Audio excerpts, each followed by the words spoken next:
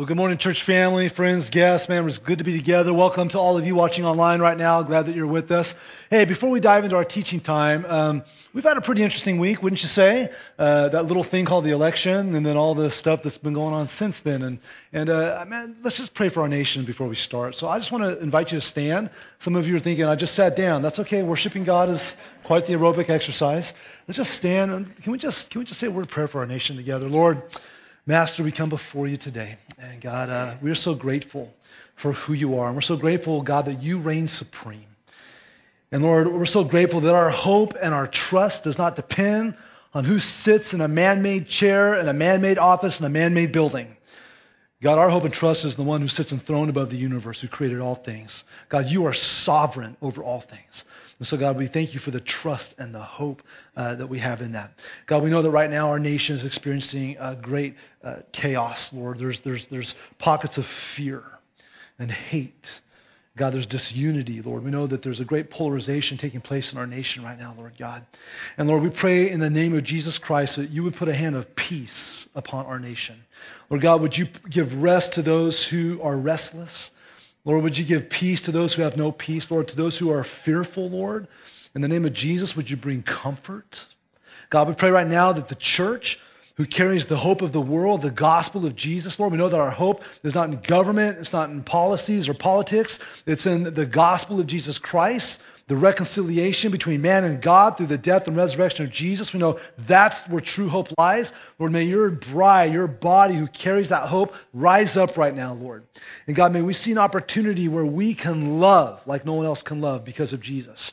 And God, that we can speak to the things going on in people's heart because of who you've given us in Jesus and the Holy Spirit that indwells in us, Lord, and the power of your word. So God, help us to use this opportunity to love in such a way that it makes a difference, to help those who feel fearful and marginalized and, Lord, beaten up. God, help us as your followers bring a healing balm to the wounds of our nation.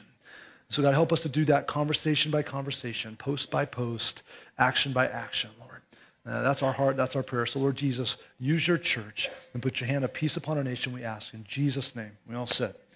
Amen. Just felt like we needed to pray a little bit before we dive into our teaching time.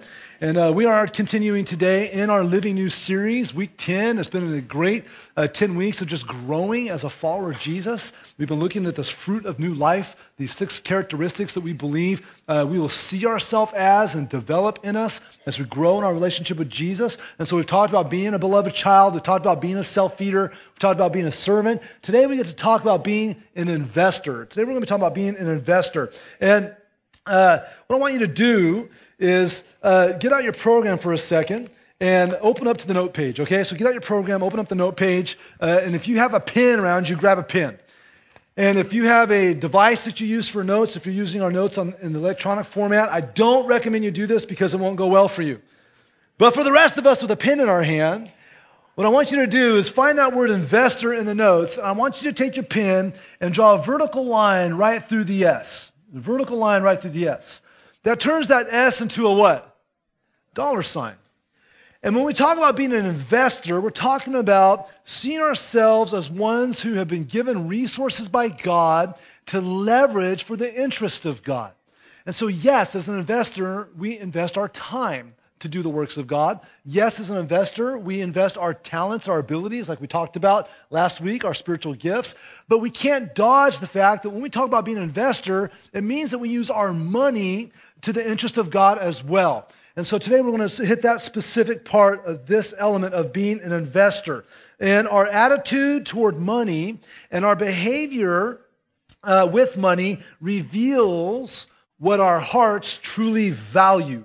And if we genuinely love Christ, then the way we use our money will reflect that our hearts love Christ. And we will start to value first what God values most. And so we are called to intentionally, strategically, faithfully leverage the resources that God has given us and invest them in the efforts that connect people with Jesus Christ through word and deed. And so it's going to be a little awkward for some of us. It can be awkward to talk about money.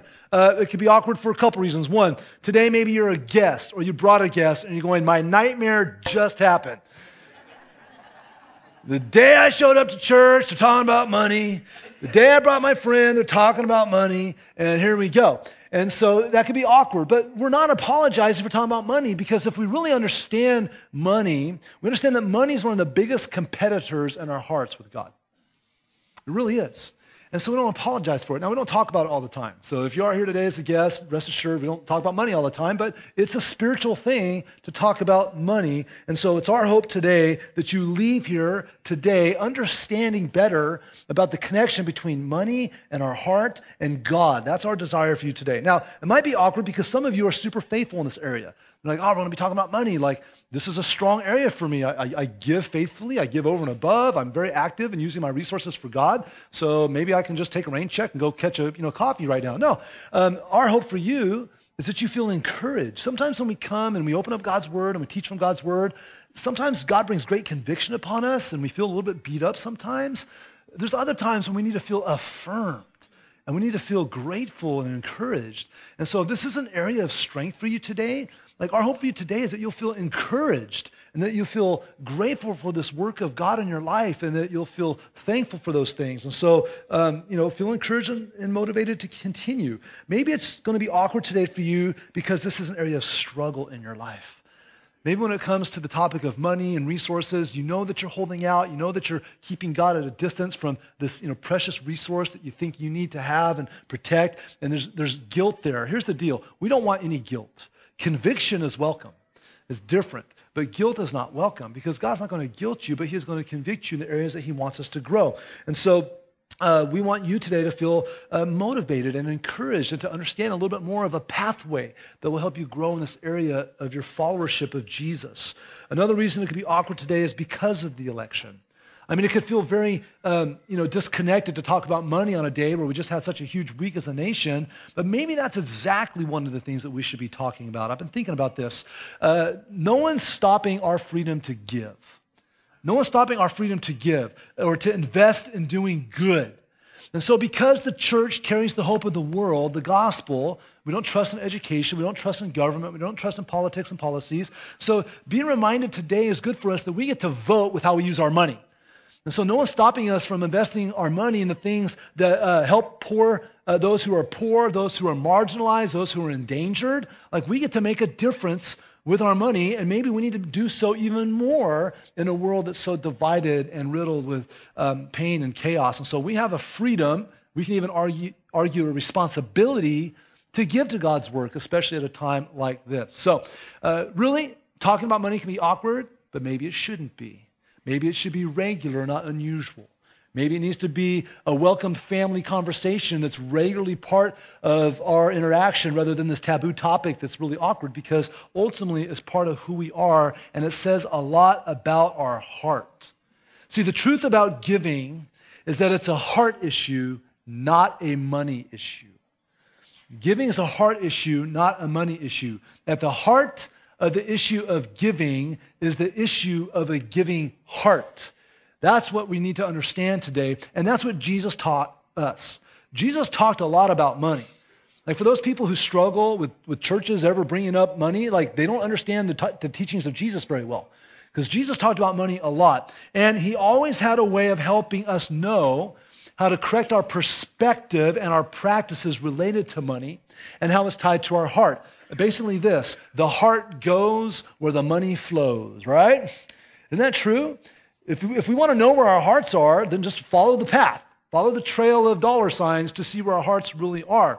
And so I want to look at a passage together today where we see Jesus really connect the topic of money to this understanding of spiritual investment and to the heart. So open up your Bibles to Matthew chapter 6. Matthew chapter 6. Or fire up your Bible apps. Matthew chapter 6.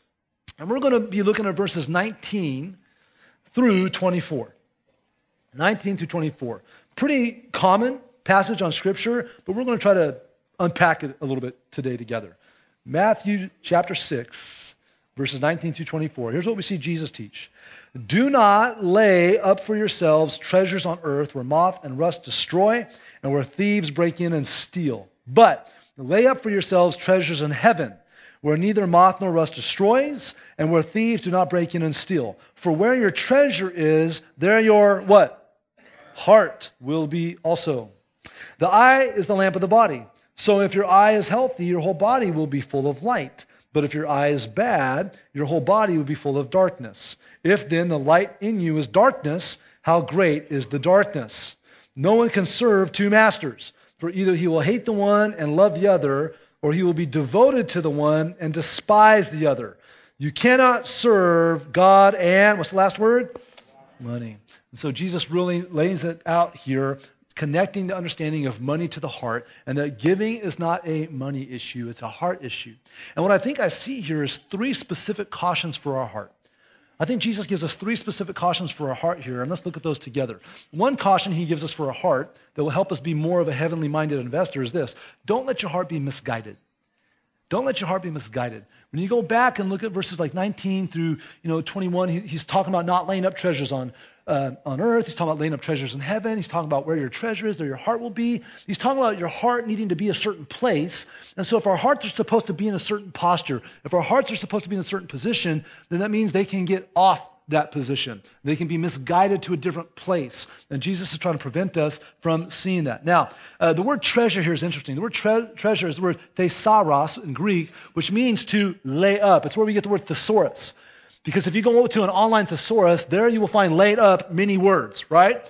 We go to the online thesaurus to try to find words that are similar or different than the one that we're thinking of. And because we know there's going to be a vast amount of words there. So the word here, thesaurus, which means laid up, it means stockpile. It means to store. It means to amass. It means a treasury. And so Jesus isn't saying here that wealth is bad, that money is bad, that possessions are bad, or wealth is evil. He isn't saying any of that. He's not condemning having houses, and he's not condemning having cars and nice things and having good clothes. He's not coming down on any of that at all. But he is saying, don't wrap your heart around the temporary that won't last. It's not wise. It's not wise, and it's not good for your heart. And so we don't want to attach our hearts to these things that are temporary, and we don't want to live a life that's defined by accumulating the temporary.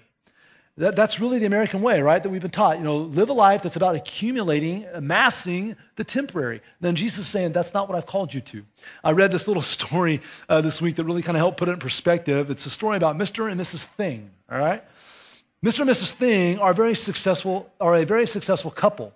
At least that's the verdict of people who tend to measure success by things. There's Mr. Thing, sitting down on a luxurious and very expensive thing, almost hidden by a large number of other things. Things to sit on, things to sit at, things to cook on, things to eat from, all shiny and new things. Things, and more things. Then there's Mrs. Things, among all her things. Things to clean with, things to wash with, things to clean and things to wash. Things to amuse, things to give pleasure, things to watch, things to play. Things for hot summers, things for cold winters. Things for the big thing in which they live.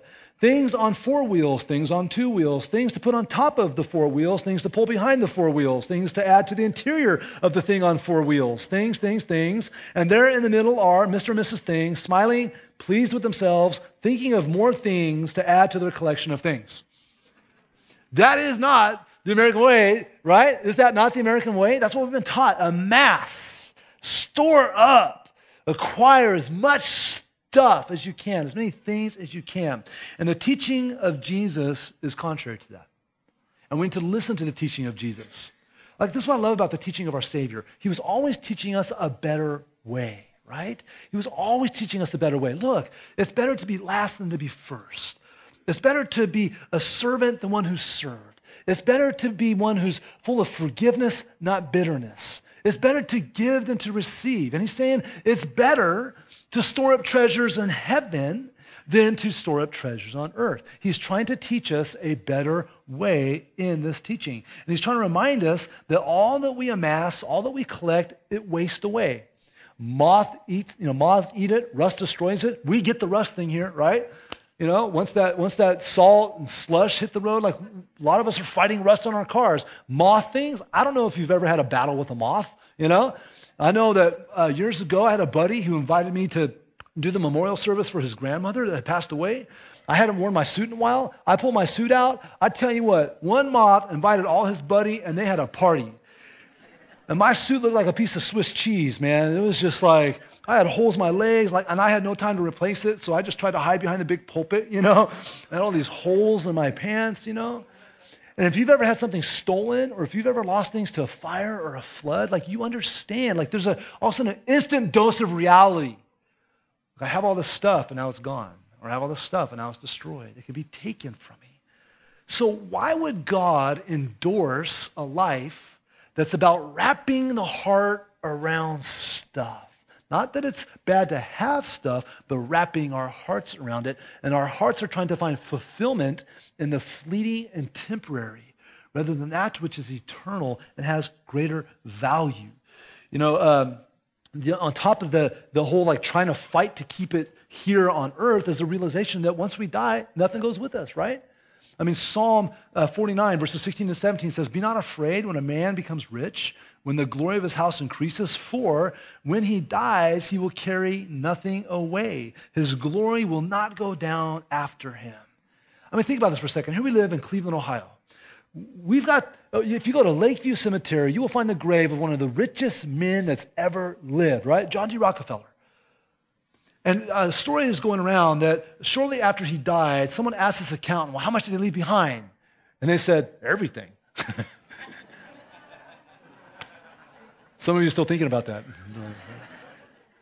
He left behind everything. Nothing went with him. I don't know, isn't there kind of a sadness to think that we can spend so much of our time and energy and resources on stuff that we'll never take with us? That we all have closets and rooms full of things that we haven't seen in years. We just hoard this stuff. And somehow our hearts go, "This is good." And Jesus is going, "I don't know if that's good for your heart. In fact, I'm going to teach you it's not. Instead, lay up treasures in heaven." Randy Alcorn is a pastor and author. He wrote this great, tiny little book. It's called The Treasure Principle. We've got some at the Info Center if you're curious on this topic. And in this book, he said this. He says, "You can't take it with you, but you can send it on ahead." You can send it on ahead. What he's talking about is investing in eternal things. And so when we try to amass things on earth, we're being misguided and misdirected from something God really wants us to do, which is to store up things in heaven. Well, how do we do that? How do we store up things in heaven? Well, it includes, but it's not limited to, tithing. Tithing is the practice where God gives us everything, and we take 10% of that, and we give it back to him as a thank you. We give it back to him as basically a sign that we trust him, and that we believe that he can do with 80 to 90% of our income what we think we need 100% for. And so it's a matter of trusting God. We do that by tithing. We do that by blessing others with material needs. We do that by using our money to help care for the poor, the marginalized, the endangered. We do that when we help lead people to Christ. We store up treasure in heaven when we use our resources to help other people lead people to Christ. We're storing up treasures in heaven when we equip people to go lead others, or equip people who are going to equip people to go lead others to Christ. And so on and on and on. It's all about the heavenly investment. And so if our hearts love Jesus, then our money will fund efforts to help other people come to know Jesus through word and through deed. And that's how we invest and help store up treasure in heaven. And so it means that when we find ourselves wanting to lay up our treasures in heaven, we become more passionate about making a disciple for Jesus than a dollar for ourselves. And so I think of Colossians 3, chapter 1 through 2, where the Apostle Paul hit this head on. He said, "Put on the new self, if then you've been raised with Christ, and seek the things that are above, where Christ is seated at the right hand of God. Set your minds on things that are above, not on the things that are on earth." When we come to faith in Christ, he transforms us, doesn't he? He transforms us into new people. And when we come to Christ, he transforms our heart and the way we think and the way we act. And so we get to live new, which means when we're transformed in Christ, not only do we start to live new, we start to spend new. We think of money in a new way. We think of money differently than when we didn't know Christ. And it takes on a whole new understanding. And so in our Living New book that we're studying, there's a couple great quotes from a pastor author named David Platt I think are really insightful about what we're talking about. One is this. He said, Jesus isn't calling people away from treasure. He's calling them to treasure. What a different mindset. Like Jesus isn't trying to take something away from us. He's saying there's something better than what you're experiencing. And so he's trying to call us to a treasure. He goes on and says, Jesus put before us a choice. We can spend our resources on short-term pleasures that we cannot keep, or we can sacrifice resources for long-term treasures that we'll never lose. So this is the whole understanding that we don't want our hearts to be misguided, because giving is not a money issue, it's a heart issue. We don't want our heart to be in the wrong place. So let's wrap our hearts around the things of heaven. And let's encourage one another to do that. Let's challenge one another to do that. Let's grow in our ability to be an investor for the things that has an interest to God. So Jesus cautions us, don't have your heart misguided. He also cautions us this way. He says, don't let your heart be blinded. Don't let your heart be blinded. When you're going through this passage, it's really interesting. He's talking about not storing up treasures for, on earth, but store up treasures in heaven. And he's talking about your heart. And then all of a sudden he's talking about eyeballs and light. And you're like, what's going on here, right? It's almost like those couple verses in the middle don't fit. Let's look at them again. Verse 22. The eye is the lamp of the body. So if your eye is healthy, your whole body will be full of light. But if your eye is bad, your whole body will be full of darkness. If then the light in you is darkness, how great is that darkness? What's with the eye thing? What's with light and darkness in this whole language? Have you ever heard the expression, the evil eye? Some of you are like, yeah, I got an evil eye from my spouse this morning on the way to church, We understand that evil eye means that someone's kind of squinting at you and glaring at you. Do you know where that originates from, that expression? It's a Jewish term. It's a Jewish term because the Jews saw the eye as a window to the soul, and it either received light or closed off light. And so in the Jewish context, was Jesus is speaking to a Jewish crowd, so they totally got this. He's basically saying that a good eye refers to having goodwill. It's being joyful when others prosper or when they're experiencing good. And so a good eye is generous. But a bad eye or evil eye, we've heard evil eye, but the bad eye is the opposite. When the eye is bad, it refers to being envious and displeased when other people prosper. And it finds joy when others suffer and lose out. So if you know your Bible history, Cain had a bad eye toward Abel. Is what we see here. And so there was that kind of contempt for those who prosper. And so those with bad eyes were known to be greedy and tight-fisted with their money. They were to be stingy. And so simply put, those with good eyes were generous and those with bad eyes were greedy. And so how does the heart become blinded like that? How does the heart become bad? How is the heart then closed off from that light from the good eye? Well, this language really kind of goes to the concept of the eye being that window to the body, and the body receives light from the eye to which the body's guided and directed. And so if our eyes are good, then they're open. And they're flooding the body with light and direction, and it's focused on God, and it's illuminated and by the light of Christ and the light of the gospel. And the result is vision, spiritual vision that's clear and it's brilliant and it's lucid and it's Christ-like, and it has a spiritual vision that wants to do what God wants to do. That's the good eye. And so it can become bad, though. How does it become bad? It becomes bad just like our windows become bad, or just like our glasses become bad, or our physical eyes become bad. Now, for those of you who are fellow glasses, those who wear glasses, you hate when your glasses get smudged and dirty and you can't see through them.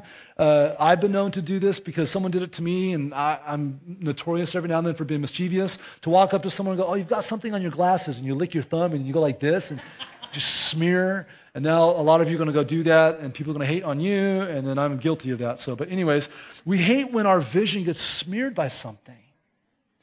When we start to become materialistic, when we start to become consumeristic, when we start to become obsessed with wanting more money and identifying status and meaning and getting fulfillment by our bank account, guess what's happening?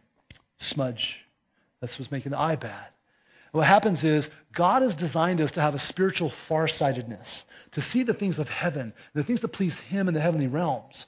But what happens is when we become so consumed with the dollar, so consumed with money to please ourselves, we kind of revert back to this very nearsightedness. It's all about right here. And Jesus is going, that's developing a bad eye. You now have a cataract. You now have spiritually blurry vision. And you can't see well, and it's going to affect your heart. And so we need to protect our heart from being blinded. We need to protect our heart from becoming led by this bad eye. And this is what that sounds like. When we develop that bad eye with money, it sounds like this. Well, God just wants my money. The church just wants my money.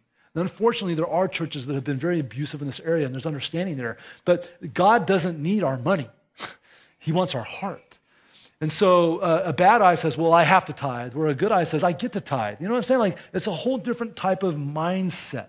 And the Apostle Paul speaks to this tension, this tug of war with money. In 1 Timothy 6:10, most of you have probably heard this verse or a distorted quote of this verse, which is, "For the love of money is a root of all kinds of evil. It is through this craving that some have wandered away from the faith and pierced themselves with many pangs." Now, some of you have heard this verse quoted improperly. You've heard it quoted this way: money is the root of all evil, right? Is that what the verse says? No, it says the love of money. See, the difference between using money and loving money is that money is a tool, it's a resource, it reveals what's inside, but when we take our heart and we wrap it around money, and our eye becomes bad and we become consumed like Gollum for the ring, you know what I'm saying? Like that's when all of a sudden we're in a bad place, seeing it differently. And so it's not about what we have. It's about the attitude about what we have. It's about the motive for what we have that's really at the heart of this issue, because giving is not a money issue, it's a heart issue. So we have to protect our heavenly-minded vision. How do you do that? One, talk to God about it. And just talk to the Lord. He knows your heart. He knows what's going on. He knows about the tug of war. Say, God, open the eyes of my heart. Open my hands. Help me become more generous. Protect my eyesight from going this way. Lord, help me to see the way you see. Like just really unpack this whole thing before God and see what he'll do. I'm going to warn you, if you go to God saying, God, help me in this area, he's going to want to try to challenge you to take action to grow in the area. You can't say, God, give me patience, and think that God's not going to test your patience, right? Some of you have prayed for patience and want to know why you're like stuck in traffic and the long lines in stores and, you know, why this person's down in your life that is driving you nuts. And it's like God said, well, you asked, you know. If you're going to ask for a healthier financial mindset, God's going to go, okay, let's see what you're willing to let go of. Let's see what happens when we test that theory. And he's going to test you. And so we have to be willing to discipline our hearts and our minds to value the eternal, the treasures of heaven, and then learn to release things to go for them. Like honestly, a couple things that some of you are going to need to do today is application. Some of you, you're going to need to start tithing or get up to the tithe or increase your tithing. Some of you are going to leave here and go, I just need to bless somebody like really big just because I know that I'm capable of doing so, that I'm not a total mess in my heart in this area. Or some of you might walk out here going, you know, I'm going to give something to someone that's of great value to me just to show that that thing doesn't own me. I'm not its slave. Instead, it's a resource. I want to bless someone else. And if I can bless someone else in such a way that Christ can get the glory, then I'm laying up treasure in heaven. And that's the kind of action that's going to come from saying, God, change my eyesight. And so Jesus cautioned us. He said, don't let your heart be misguided. Don't let your eyes be blinded. And then also he said, don't let your heart be divided.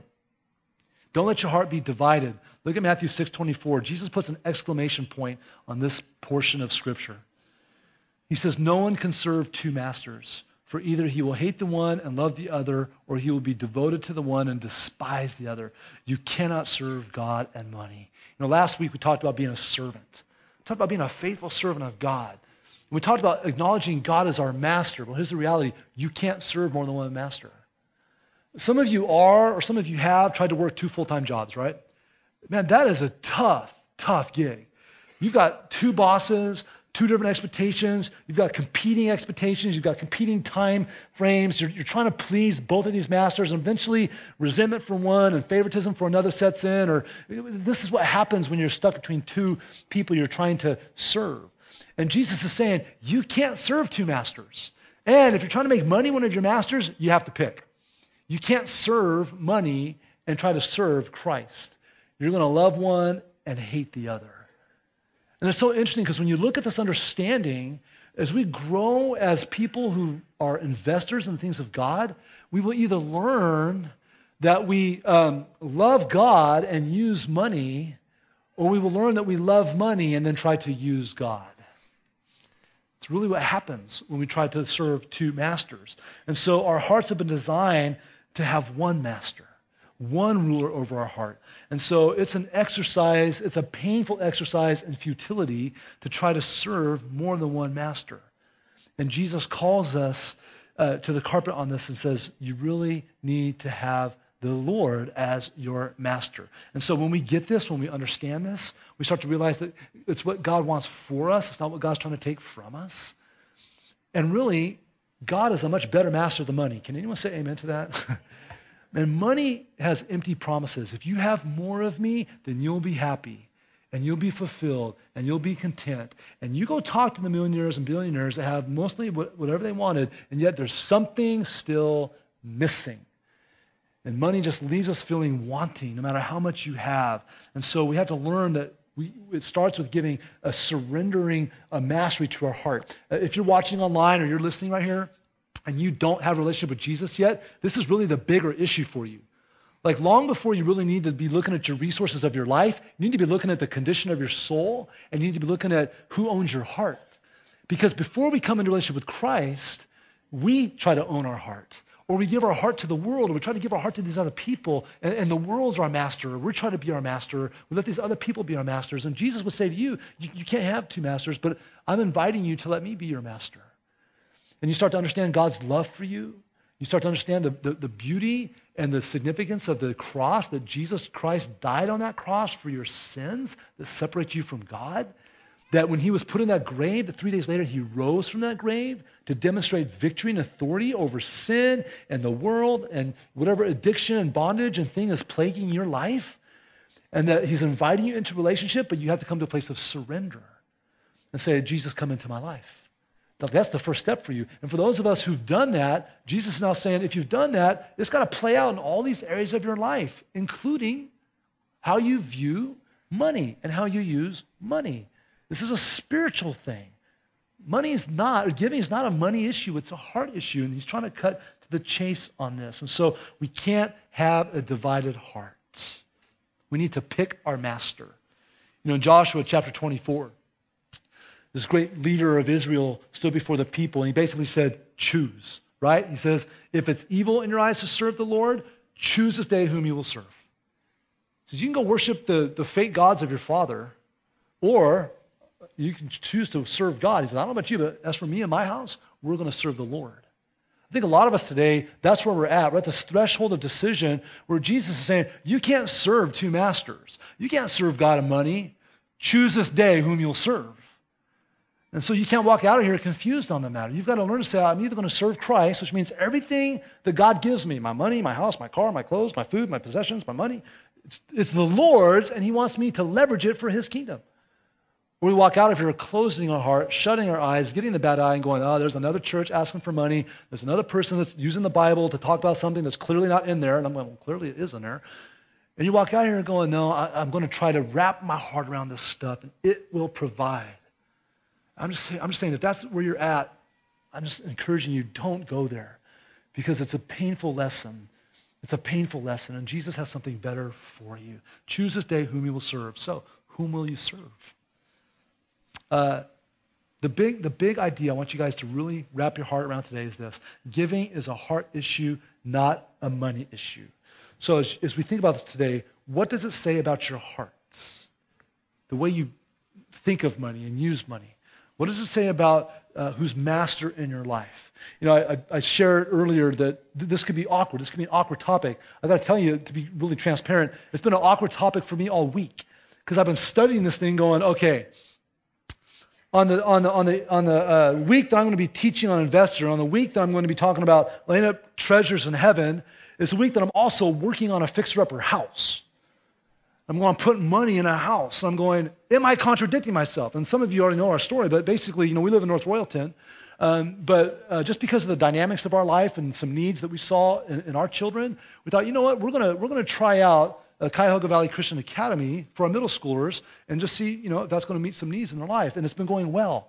And so we thought, we got to shave some time off our drive. We've got to get a little bit closer. And I've got 2 girls in one bedroom, and one's turning 13 and one's turning 7, and I want them to live through the experience. It'd be nice to get another room, you know, for those girls. And so we've been looking at some needs that would benefit our family. Not needed, but just benefit our family. And so we sold our house, and we're bought in Brecksville, and we're moving next weekend. And it's like we're working on this fixer-upper, and I'm going, is this a contradiction in my life? And then I really gave that to the Lord. And here's really what the Lord fleshed out in my spirit. The thing that prompted the decision was something that was going to benefit my kids because of the dynamics in our family. And I realized God's called me to make disciples, but the primary disciples Jesus has called me to make are my children. And so if I've got to make a decision that's going to help me make better disciples in my family, then that's laying up treasures in heaven. Because if I make 1,000 disciples outside the walls of my home and fail at the disciples inside the walls of my home, I failed. And it's the same for all of us. You go on mission trips, man, you try to serve God with everything, you cut big checks, but you know what? The people that we're called to invest in primarily in our home, we fail to teach them the ways of the Lord. Now, what they do with that's up to them. But if we fail to do what we're called to do, then there's failure there. I'm going, you know what? I can't do that. This is going to provide an environment that's going to benefit my kids, so I'm okay with that. And then on top of that, because we're all called to be a life house, right? We have new life in Christ, which means that wherever we live, that new life in Christ is supposed to affect and be felt by our most immediate neighbors, right? We're all called to be a life house. I'm going, I get to demonstrate to the people that I've been living next to for 5 years that I love them even though I don't live next to them anymore. That I really did actually care for them, not just because I live next to them. And so I get a chance to keep those relationships that I've been investing in for 5 years. And now God's relocating us to a new neighborhood with new neighbors. And this might totally shock you, but I've been really nosy with my new neighbors, you know? Man, I'm learning names, I'm learning stories because I really believe God wants to use our family. And I already see like some situations I'm going, I think I know exactly why God wants us in this neighborhood. I mean, even yesterday I had a great conversation with a neighbor. Next thing I know, my daughter's getting invited to a birthday party. Like, we don't even live there yet. Like, we don't even know these people yet. And like, God's opening up doors to connect. Why? Because I believe God wants us there to love and serve those people and pray for those people because it's one of the ways I can lay up treasures in heaven.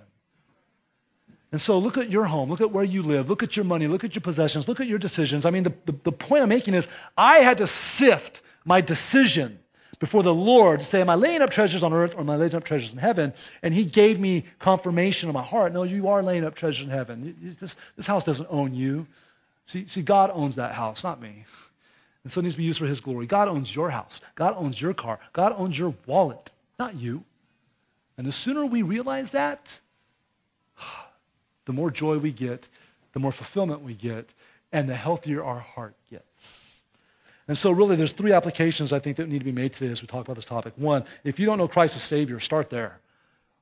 Like, you can give money to the church like it's a charity. You can go give money to a charity. That'll give you a temporary little, like, oh, that felt good. But until you know Christ in here, and that's where it's at. You got to give your life to Christ. And if today you give your life to Christ, let us know. There's a program with a section there. You can just say, give my life to Christ today, turn it in the baskets that come around. We want to follow up with you and tell you more about how you can experience the love and relationship with Jesus. For those of us who know Jesus, here's some ways that we can apply what we just talked about. One is we can increase our tithe. You know, some of us are not tithing, some of us aren't giving. You know, we can do that. And while I'm talking about that, I just got to say a monstrous, huge thank you. Like, we met yesterday as a leadership team, elder team, and a stewardship team to look over next year's budget. And the whole time I'm just thinking, God has given us incredible people. Like, because of you and because you're laying up treasures in heaven, people in Northeast Ohio are coming to Christ. People around the globe are coming to Christ because of your faithfulness. And so thank you for your faithfulness. I know we can do more. We're excited in the next couple months. We're going to tell you about how we can ramp it up and get rid of our debt. And there'll be some things coming online about that. But for some of us, we go, like, we got to step up and trust God a little bit more in this area and exercise more discipline. The other is increase our generous living and giving. Like, just in general life, just the way we live and the way we give. Just start to live with more open hands with the people that we encounter by, providing for needs that God puts right in front of us and realizing he did that on purpose for this moment. He positioned me to leverage this resource to make a difference for the kingdom. I'm going to do that. And we just have to learn how to increase our generous living and giving in general. So I'm excited that we're all going to continue to grow spiritually, and I'm excited to grow as an investor. We can't leave that off. And investing doesn't just mean time. It doesn't just mean talent. It also means the treasure that we should lay up for heaven. Let's pray. God, thank you for today. And God, together we come before you with a huge thank you. Lord, we acknowledge that everything we have is from your hand. God, nothing that we have, no house, car, possession, clothing, food item, is ever given by ourselves. Lord, you've given the ability to labor. You've given the ability to work. God, you've set it up in such a way, God, that those things flow to us because of your goodness. And so, God, forgive us when we forget that. Forgive us when we lay those things up for earthly treasure and try to fulfill our heart with things that are fading and temporary. And Lord, we ask instead, Jesus, that you would do whatever kind of heart repair that needs to happen. Help our hearts not to be misguided. Help our hearts not to be blinded. Help our hearts not to be divided, Lord. And let that be evidenced with what we do with the treasure you've given us here on earth. So God, thank you for that. And Lord, I pray for anyone here that is taking that step of faith today to trust you as Savior, God, that you meet them in that place of need and show them the new life that they experience through Christ. So God, we love you. We praise you. We're grateful for all you give to us. May we start to exercise greater generosity and give it back for your kingdom. We ask in Jesus' name. We all said together, amen.